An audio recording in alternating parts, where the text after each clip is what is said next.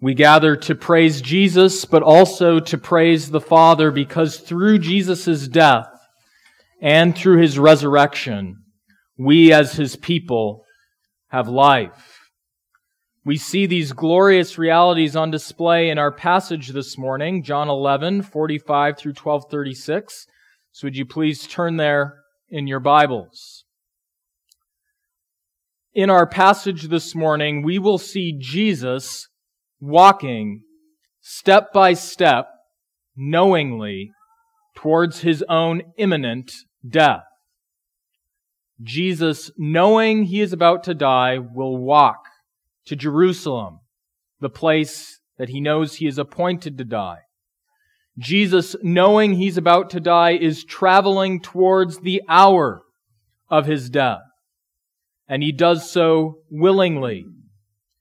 King Jesus dies, and He does so not as an unknowing victim of circumstances, not as someone who was outsmarted by the religious leaders or by Judas. He went willingly by the will of the Father. And King Jesus did this. He took step after step leading to His own death to save us, God's people, but also to glorify His Father. This love, this ultimate gift of Jesus ought to create a response in us, as we'll see in our passage. It ought to lead us to honor Jesus with the absolute best that we have. It ought to lead us to serve Him, even giving up our own lives. And if you're here this morning and you're not yet following Jesus, it should lead you to believe in Him. But let us see this in the words of Scripture. Don't just take my word for it. So would you please stand, if you're able, for the reading of God's Word, and let us see Jesus' great love and Jesus' great glory on display. We read this. Many of the Jews, therefore, who had come with Mary and had seen what He did, believed in Him. But some of them went to the Pharisees and told them what Jesus had done. So the chief priests and the Pharisees gathered the council and said, "What are we to do? For this man performs many signs. If we let him go on like this, everyone will believe in him, and the Romans will come and take away both our place and our nation." But one of them, Caiaphas, who was high priest that year, said to them, "You know nothing at all, nor do you understand that it is better for you that one man should die for the people, not that the whole nation should perish." He did not say this of his own accord, but being high priest that year, he prophesied that Jesus would die for the nation. And not for the nation only, but also to gather into one the children of God who are scattered abroad. So from that day on, they made plans to put Him to death. Jesus therefore no longer walked openly among the Jews, but went from there to the region near the wilderness, to a town called Ephraim, and there He stayed with the disciples. Now the Passover of the Jews was at hand, and many went up from the country to Jerusalem before the Passover to purify themselves. They were looking for Jesus, and saying to one another as they stood in the temple, "What do you think? That He will not come to the feast at all?" Now the chief priests and the Pharisees had given orders that if anyone knew where He was, he should let them know, so that they might arrest Him. 6 days before the Passover, Jesus therefore came to Bethany, where Lazarus was, whom Jesus had raised from the dead. So they gave a dinner for Him there. Martha served, and Lazarus was one of those reclining with Him at table. Mary therefore took a pound of expensive ointment made from pure nard, and anointed the feet of Jesus, and wiped His feet with her hair. The house was filled with the fragrance of the perfume. But Judas Iscariot, one of His disciples, he who was about to betray Him, said, "Why was this ointment not sold for 300 denarii and given to the poor?" He said this not because He cared about the poor, but because He was a thief, and having charge of the money bag, He used to help Himself to what was put into it. Jesus said, "Leave her alone, so that she may keep it for the day of my burial. For the poor you always have with you, but you do not always have me." When the large crowd of the Jews learned that Jesus was there, they came not only on account of Him, but also to see Lazarus, whom He had raised from the dead. So the chief priests made plans to put Lazarus to death as well, because on account of him many of the Jews were going away and believing in Jesus. The next day, the large crowd that had come to the feast heard that Jesus was coming to Jerusalem. So they took branches of palm trees and went out to meet him, crying out, "Hosanna! Blessed is he who comes in the name of the Lord, even the King of Israel." And Jesus found a young donkey and sat on it, just as it is written, "Fear not, daughter of Zion. Behold, your king is coming, sitting on a donkey's colt." His disciples did not understand these things at first, but when Jesus was glorified, then they remembered that these things had been written about him and had been done to him.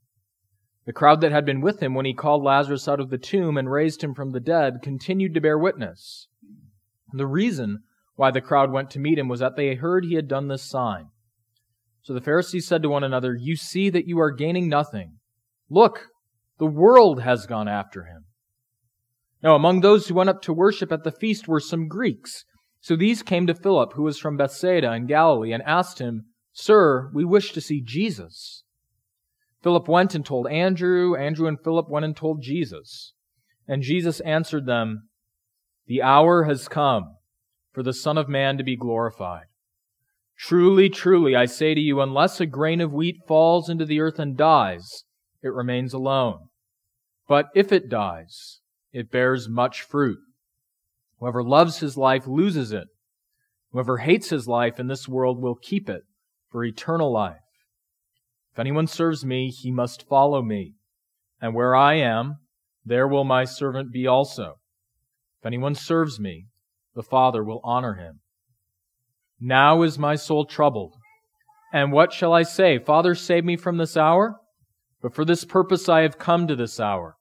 Father, glorify your name."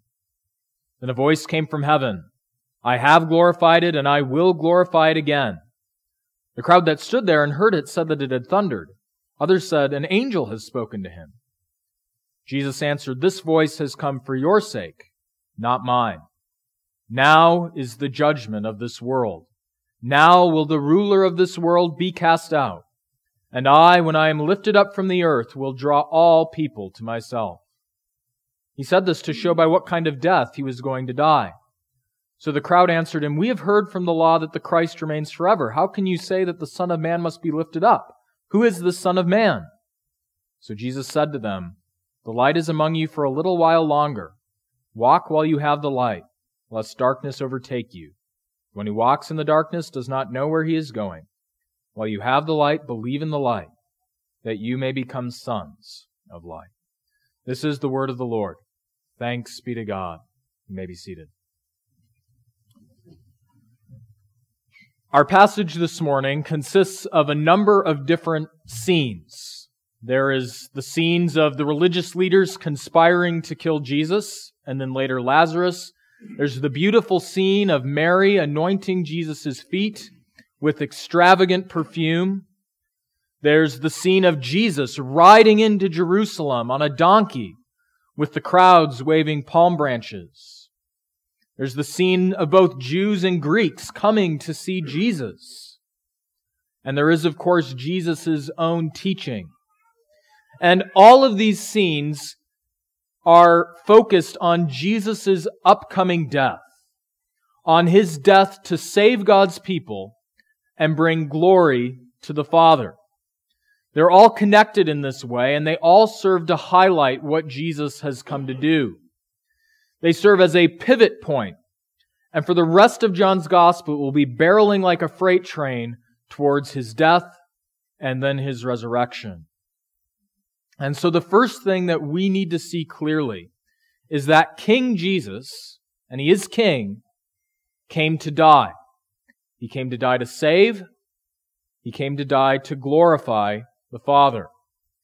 This is made clear through a number of ways. It's made clear first through the plotting of the religious leaders in which they speak better than they know. We talked about this briefly last week, but we see that Jesus throughout John's Gospel has been doing these miracles. Miracles that show him to be the promised Messiah sent from the Father. And that as Jesus is doing these miracles, some doubt, some reject him, but many believe. And this creates a lot of heartburn for the religious leaders, for the Pharisees and the chief priests, verse 47. These were two groups that normally did not get along. They didn't agree about which books of the Old Testament constituted the Bible. They didn't agree about some of their doctrines of God. They didn't agree about their beliefs about what would happen in the end. But they, despite their strong disagreements and despite their strong hostility to one another, were united by a shared concern about Jesus. They were worried that if Jesus' approval rating kept going up, that it would lead to religious and cultural unrest, and that this cultural unrest would lead to the Romans cracking down, tightening the leash, and so removing them from their positions of power, but also they feared killing many of God's people, Israel. We see these concerns in verse 47. The chief priests and the Pharisees gathered the council and said, "What are we to do? For this man performs many signs. If we let him go on like this, everyone will believe in him. And that's a problem because the Romans will come and take away both our place and our nation." And so in light of this fear, Caiaphas, who was high priest that year, came up with a solution. He said, "You know nothing at all, nor do you understand that it is better for you that one man should die for the people, not that the whole nation should perish." So Caiaphas sees a source of salvation for God's people. And what is it? That Jesus die. He says Jesus must die so God's people may live. Now Caiaphas thinks this will cause the people to live by preventing the Romans from killing everyone. But John tells us that God was actually speaking through Caiaphas when he spoke of Jesus dying for the salvation of God's people.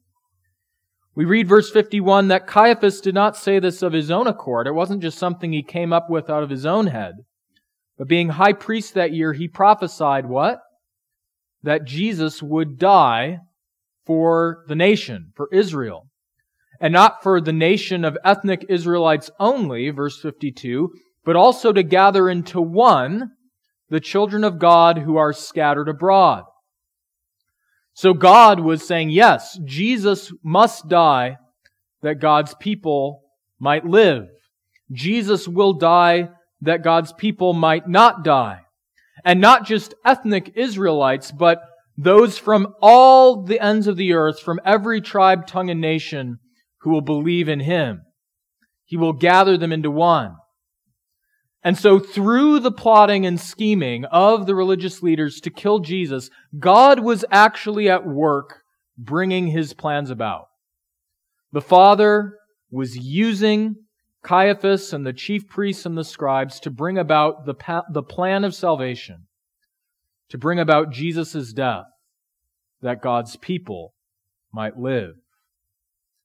And so the plotting is no surprise. The scheming was no surprise to the Father. It was no surprise to Jesus. Jesus was aware of what was going on the whole time.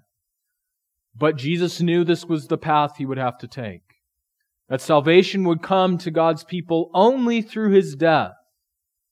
And so He walked a path that He knew would lead to His own death. Excuse me. But we see this emphasis on Jesus' death not just in the plotting and scheming of the religious officials. We also see it through the time setting of what happens in the rest of John's Gospel. We're told, verse 54, that Jesus, therefore, because He knew about the plotting of the leaders, no longer walked openly among the Jews. Instead, He went from there to the region near the wilderness to a town called Ephraim, and He stayed there with the disciples. So He gets out of Dodge. He lays low for a while, but then, at the proper time, and Jesus will again and again refer to the hour that has come, at the proper time, Jesus began the journey into Jerusalem to go and die. And that time, we're told specifically, verse 55, was Passover. That may not seem like an important detail to us, but it's vitally important to understand what's going on.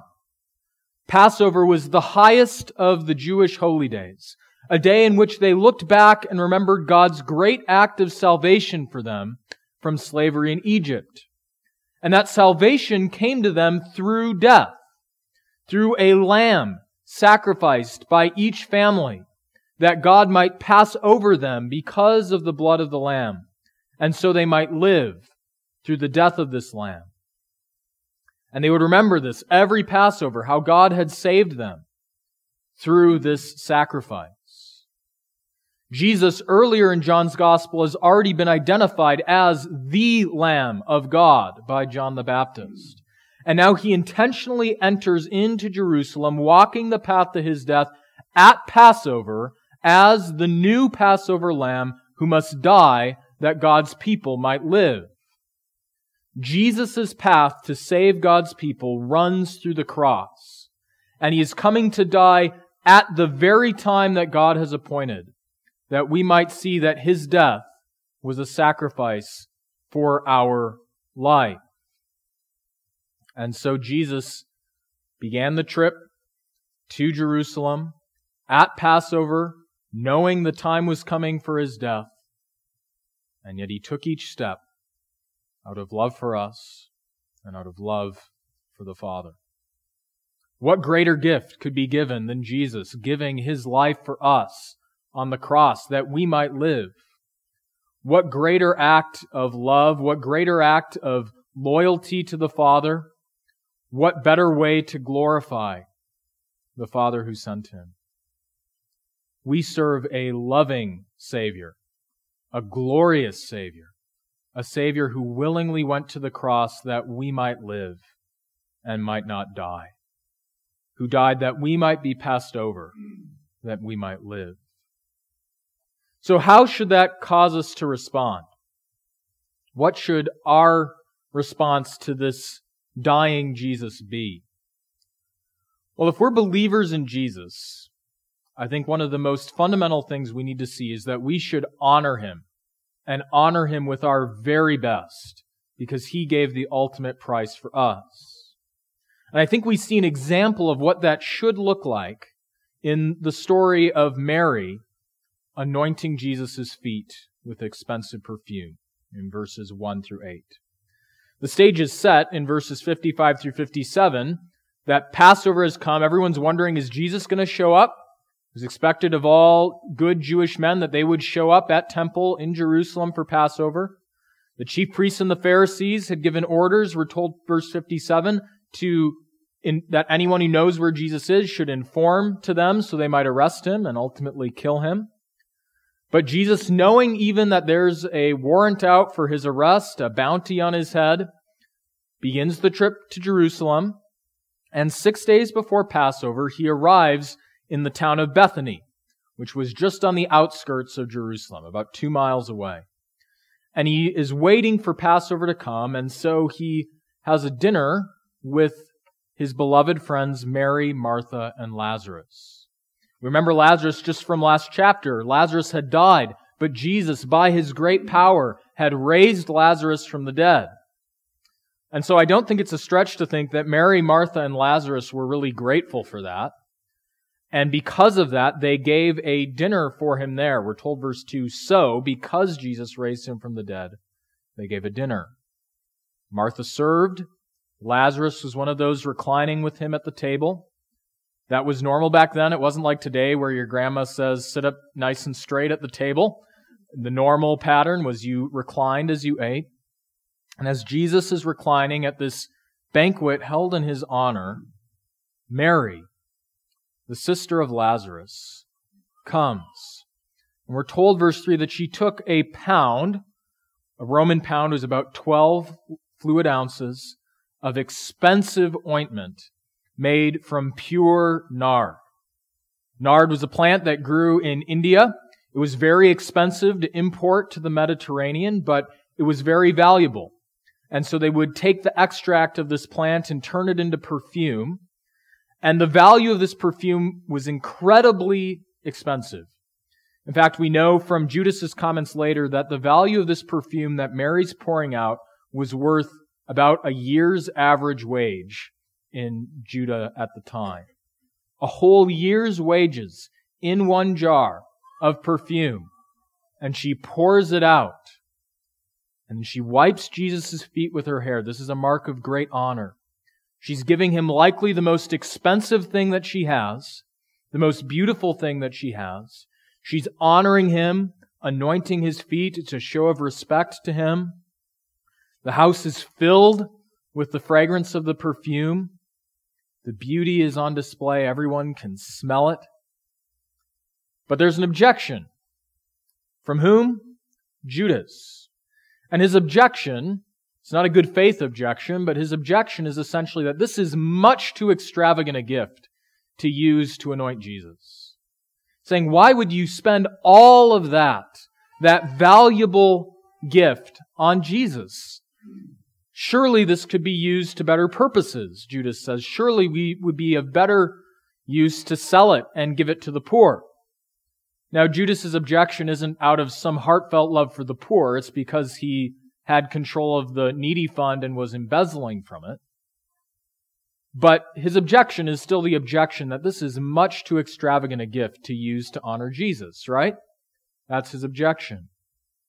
But is it? Is this just a waste on Mary's part?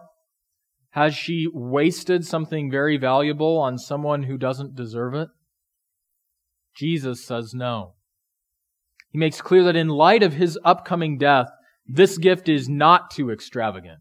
In fact, no gift is too extravagant. He said, leave her alone so that she may keep it for the day of my burial. For the poor you always have with you, but you do not always have me. Jesus knows exactly what's going to happen to him in less than a week. He knows he's going to die. He knows he's going to be buried. He knows that their time with him is short. He sees what's up ahead, even though they may not have fully. And he says, in light of my imminent burial, in light of my imminent death, this gift, this valuable gift, is not too extravagant. This gift is appropriate, given the price I'm going to pay, given my limited time with you. In fact, it's even a higher priority to honor Jesus because of his death than it is to care for the poor. Jesus is not here saying, the poor you'll always have with you, so don't bother taking care of them. He's actually quoting from Deuteronomy 11, where Moses says, the poor you will always have with you, so you ought to take care of them. So he's not saying the poor aren't important. He's not saying that it's not a good thing to take care of those in need. He's actually affirming that it is. But he's saying even as high of a calling as caring for the poor is, even though Moses tells us to do that a higher priority, he says, is to honor him. Because Jesus gave the ultimate sacrifice for us. No gift that we could possibly give him is too much. No gift of your time, no gift of your talents, no gift of your treasure is too extravagant to honor Jesus who gave himself to you. So give him your best.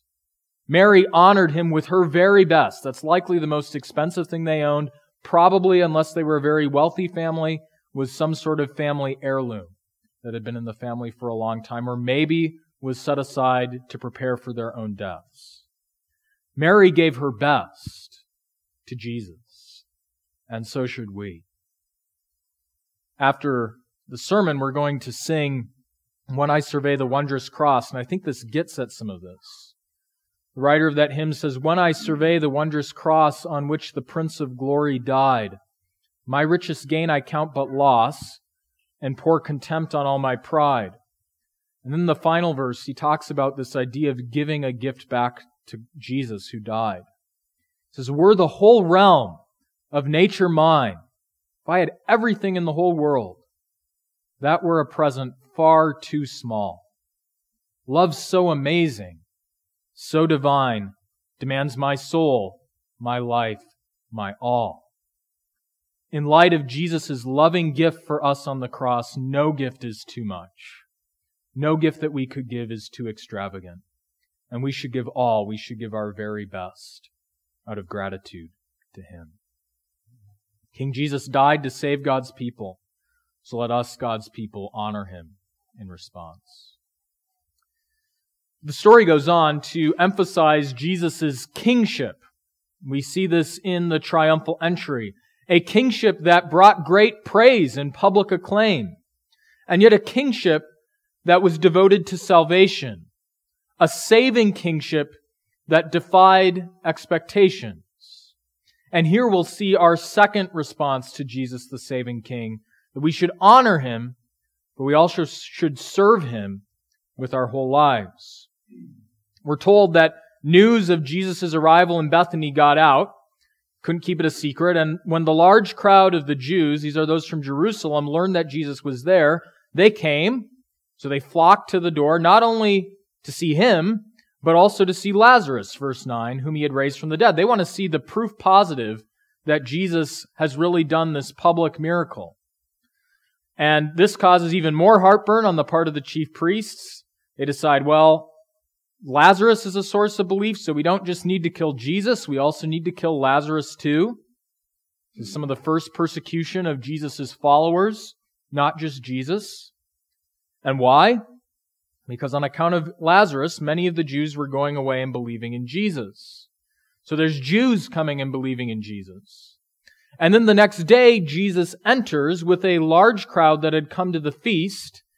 And as He enters into Jerusalem, He's acclaimed as king. We're told they took branches of palm trees and went out to meet Him, crying out, "Hosanna! Blessed is He who comes in the name of the Lord, even the King of Israel." And Jesus found a young donkey and sat on it, just as it is written, "Fear not, daughter of Zion. Behold, your king is coming, sitting on a donkey's colt." All of this is focused on Jesus as king. The crowd is quoting, when they say, "Hosanna, blessed is he who comes in the name of the Lord," from Psalm 118, 25, and 26, which was a royal psalm that was used likely for coronations of Davidic kings, in which the people gave thanks to God for sending a king who would bring them salvation. So they're quoting from a kingly psalm. And they add to the quote by explicitly identifying Jesus as whom? The King of Israel. That's not in the original psalm. The original psalm is, "Hosanna, blessed is he who comes in the name of the Lord." And so they explicitly say, yeah, that king that Psalm 118 is talking about, that's Jesus. And yet this king that they're referring to comes in the context of salvation. Psalm 118 talks about how this king will come and He will rule and He will save. Jesus Himself emphasizes this theme of the saving king through His own actions by riding in on a donkey. We're told, verse 14, that Jesus found a young donkey and sat on it, just as it is written. And then He quotes from Zechariah 9:9, "Fear not, daughter of Zion, behold, your king is coming, sitting on a donkey's colt." So Jesus, as He rides in on the donkey, is saying, "I am the king you've been waiting for." And yet He's saying more than just "I'm the king," He's saying, "I am the saving king." We don't have time to preach a sermon on Zechariah 9:9 today, but if you were to go back and read Zechariah 9, you'll see that the promise is that God would send a humble king riding on a donkey who would bring salvation to His people. And so the crowd is saying Jesus is the king, the saving king. They're crying out Hosanna, which literally means God save us. They're waving palm branches, which were a sign of God's salvation. Jesus, in riding the donkey, is saying, yes, I am the king who has come to save. And yet there's indications that the disciples and likely the crowds don't really understand what it means for Jesus to be the saving king. We read verse 16 that His disciples did not understand these things at first. They didn't get it. But when Jesus was glorified, which is a reference to His crucifixion, then they remembered that these things had been written about Him and had been done to Him.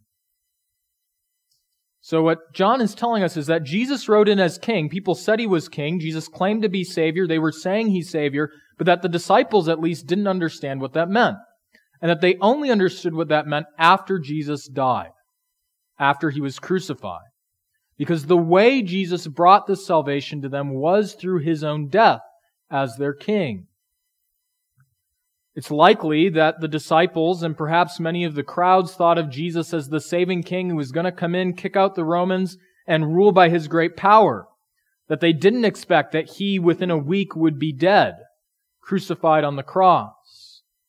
Their conception of Jesus was a Savior King who rules and reigns on the world's terms by great power and strength. not one who saves by dying on a cross. And yet, as Jesus comes in, we see that more and more people came to believe in him. The crowd that had been with him in Bethany when he called Lazarus out of the tomb bore witness, verse 17. The crowd from Jerusalem went out when they heard he had done this sign. The Pharisees keep despairing and say, we're gaining nothing. Look, the world has gone after him. Like, we can't stop this guy. And then after saying the world has gone after him, not only do Jews show up, but Greeks show up. Verse 20. Among those who went up to worship at the feast were some Greeks. And the Greeks come to Philip and say, we want to see Jesus. And Philip tells Andrew, and Andrew tells Philip, and Philip tells Jesus. So it's Jews coming to faith in Jesus, Greeks coming to faith in Jesus. John's already told us with the scene of the plotting that Jesus came to gather into one both Jews and Greeks through his death. And at the arrival of these Greeks, then Jesus explains to the disciples how he is going to save. He says, the hour has come for the Son of Man to be glorified. Truly, truly, I say to you, unless a grain of wheat falls into the earth and dies, it remains alone. But if it dies, it bears much fruit. Jesus is saying, I will be like a seed. I will die, and through my death, many will come to faith in Jesus. I will bear fruit through my dying. My mission is a death mission. But that's not just my path, Jesus says. My path to death, to glory through death, is not just the path I must follow if I will glorify the Father. That's the path all of my servants need to follow too. If you want to respond rightly to Jesus, you must serve him. And that means going where he goes, following in his steps. After just speaking of his own death, he says this, verse 25, whoever loves his life loses it. And whoever hates his life in this world will keep it for eternal life. He presents us with this upside-down way of thinking. He says, if you're trying to preserve your life now, to preserve your power like the religious leaders did, to gain wealth for yourself like Judas did, to live your best life today, you'll die spiritually. But if instead you consider your life, preserving your own life, nothing, you hate your life. He's not saying you're just depressed and mopey all the time. He's saying you're not seeking to clutch and hang on to your life in this world. You will keep it for eternal life. So seeking to preserve your life leads you to die. Being willing to die for the glory of God causes you to live. Then he goes on to say, if anyone serves me, he must follow me. And where I am, there will my servant be also. Where is Jesus going when he says this? What's his path? He's going to the cross. Where will he be in just 6 days? Dying on the cross. So when Jesus says, if anyone serves me, he must follow me, he's saying much more than just you need to do what I command. He's saying my path to glorify the Father is the path of giving up my own life. And if you would be my disciples, you must be willing to do the same. You must be willing to serve by following me, by going where I go, by walking the path I walk. And my path to glory is not like the world's path. It's the path of glory through death. It's the path of sacrifice for the glory of God and the good of others. And so must your path be, Jesus says. King Jesus died to save God's people. He died to glorify the Father. And if we would be his disciples, we must be willing to do the same. That doesn't mean that we'll necessarily be martyred, but it does mean we won't seek to live our lives for ourselves. We'll seek to live our lives for God. That may mean, like Stephen Pray Keller, giving up the comforts of their life here to go to Jordan for the glory of God. That might mean giving up the things that our world loves, giving up the big house so that you can give money to the poor. It might mean giving of the best that you have in your current state of life, like Mary did. But it does mean that if we follow Jesus, we have to embrace the cruciform way of Jesus. Glory to God through giving up our lives, not through seeking to live our lives for ourselves. In light of Jesus' sacrificial death for our salvation and the Father's glory, we must honor Him with the best that we have. We must serve Him by giving up our lives. The final thing I want us to see, and this is more for those here this morning who are not yet following Jesus, is that in light of Jesus' death, to save God's people and glorify the Father, you ought to believe in Him. Jesus, having just spoken of how He's about to die, says verse 27, "Now is my soul troubled." Jesus knows that this will be a hard thing that He is pursuing. And He says, "What shall I say? Will I try to get out of it? Will I say, 'Father, save me from this hour, spare me this death'? No," Jesus says. "For this purpose I have come to this hour." This is the whole point, Jesus says. All of this has been leading up to my death, and so I'm not going to turn aside from it now. Rather, I am going to seek the glory of the Father. He says, "Father, glorify your name." And then the Father spoke to Him from heaven and says, "I will do just that. I have glorified it, and I will glorify it again. You, my Son, will go to the cross, and you will glorify my name." But in so doing, the Father is also honoring Jesus. Though the crowd doesn't understand, though some think it's a voice that's thundering, others think an angel is speaking to Him, Jesus says, "This voice has come for your sake, not mine, and so that you'll all see that I am the one sent from the Father." And then, having just spoken of His commitment to go to the cross, and the Father having confirmed the Father's commitment to this path, Jesus lays out the glorious results that His death will bring. Now, in the hour of His glory, is the judgment of this world. Jesus' death throws down a gauntlet, and all who reject Him show themselves to be enemies of God. Jesus' death is a judgment death. Now will the ruler of this world be cast out. Jesus' death disarms the power of Satan in our world. And because He disarms the power of Satan, Jesus says, "When I am lifted up from the earth, I will draw all people to myself." Not for the nation only, verse 52 of chapter 11, but to gather into one the children of God who are scattered abroad. Jesus' death was to bring to Himself those from every tribe, tongue, and nation, from all peoples to Himself. And so His is a universal death. Not universal in the sense of saving every individual. It's quite clear that some will remain in darkness and be judged, but universal in the sense of a universal gauntlet that is thrown down that demands that all people everywhere either believe in Jesus or reject Him. Jesus, when He is lifted up from the earth, draws people from every tribe, tongue, and nation.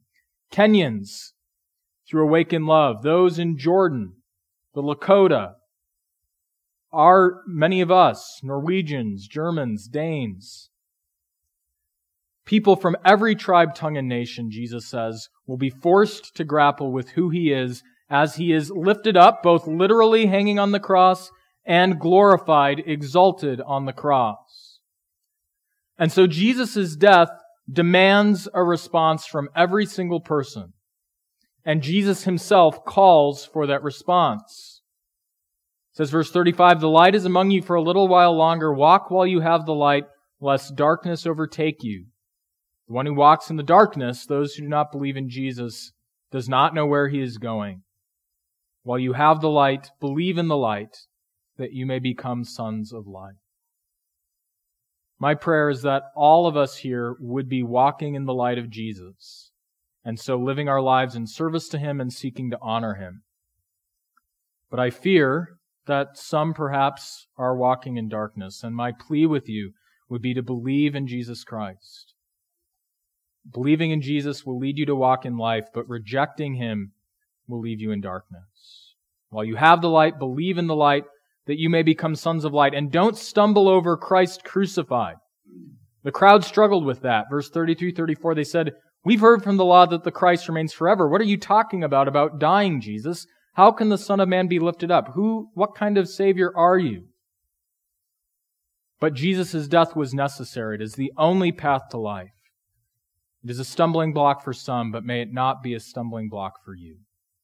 May you believe in Jesus. May you come to Him. And as we come to Him, may we serve Him giving up our whole lives to follow him, may we honor him with our best. He deserves nothing less because he, King Jesus, died to save and to glorify the Father. Would you join me in prayer? Our Father, we thank you that you have glorified your name through the death of your Son, King Jesus. We thank you that Jesus did not seek to be saved from that hour, but that he willingly walked to the cross to die for us, to die for those from every tribe, tongue, and nation who would believe. So we ask that we would give you our best like Mary did, that we would follow Jesus and give up our lives, that those here this morning would believe. We pray that in all of this you would be honored and you would be glorified. We ask this in his name. Amen.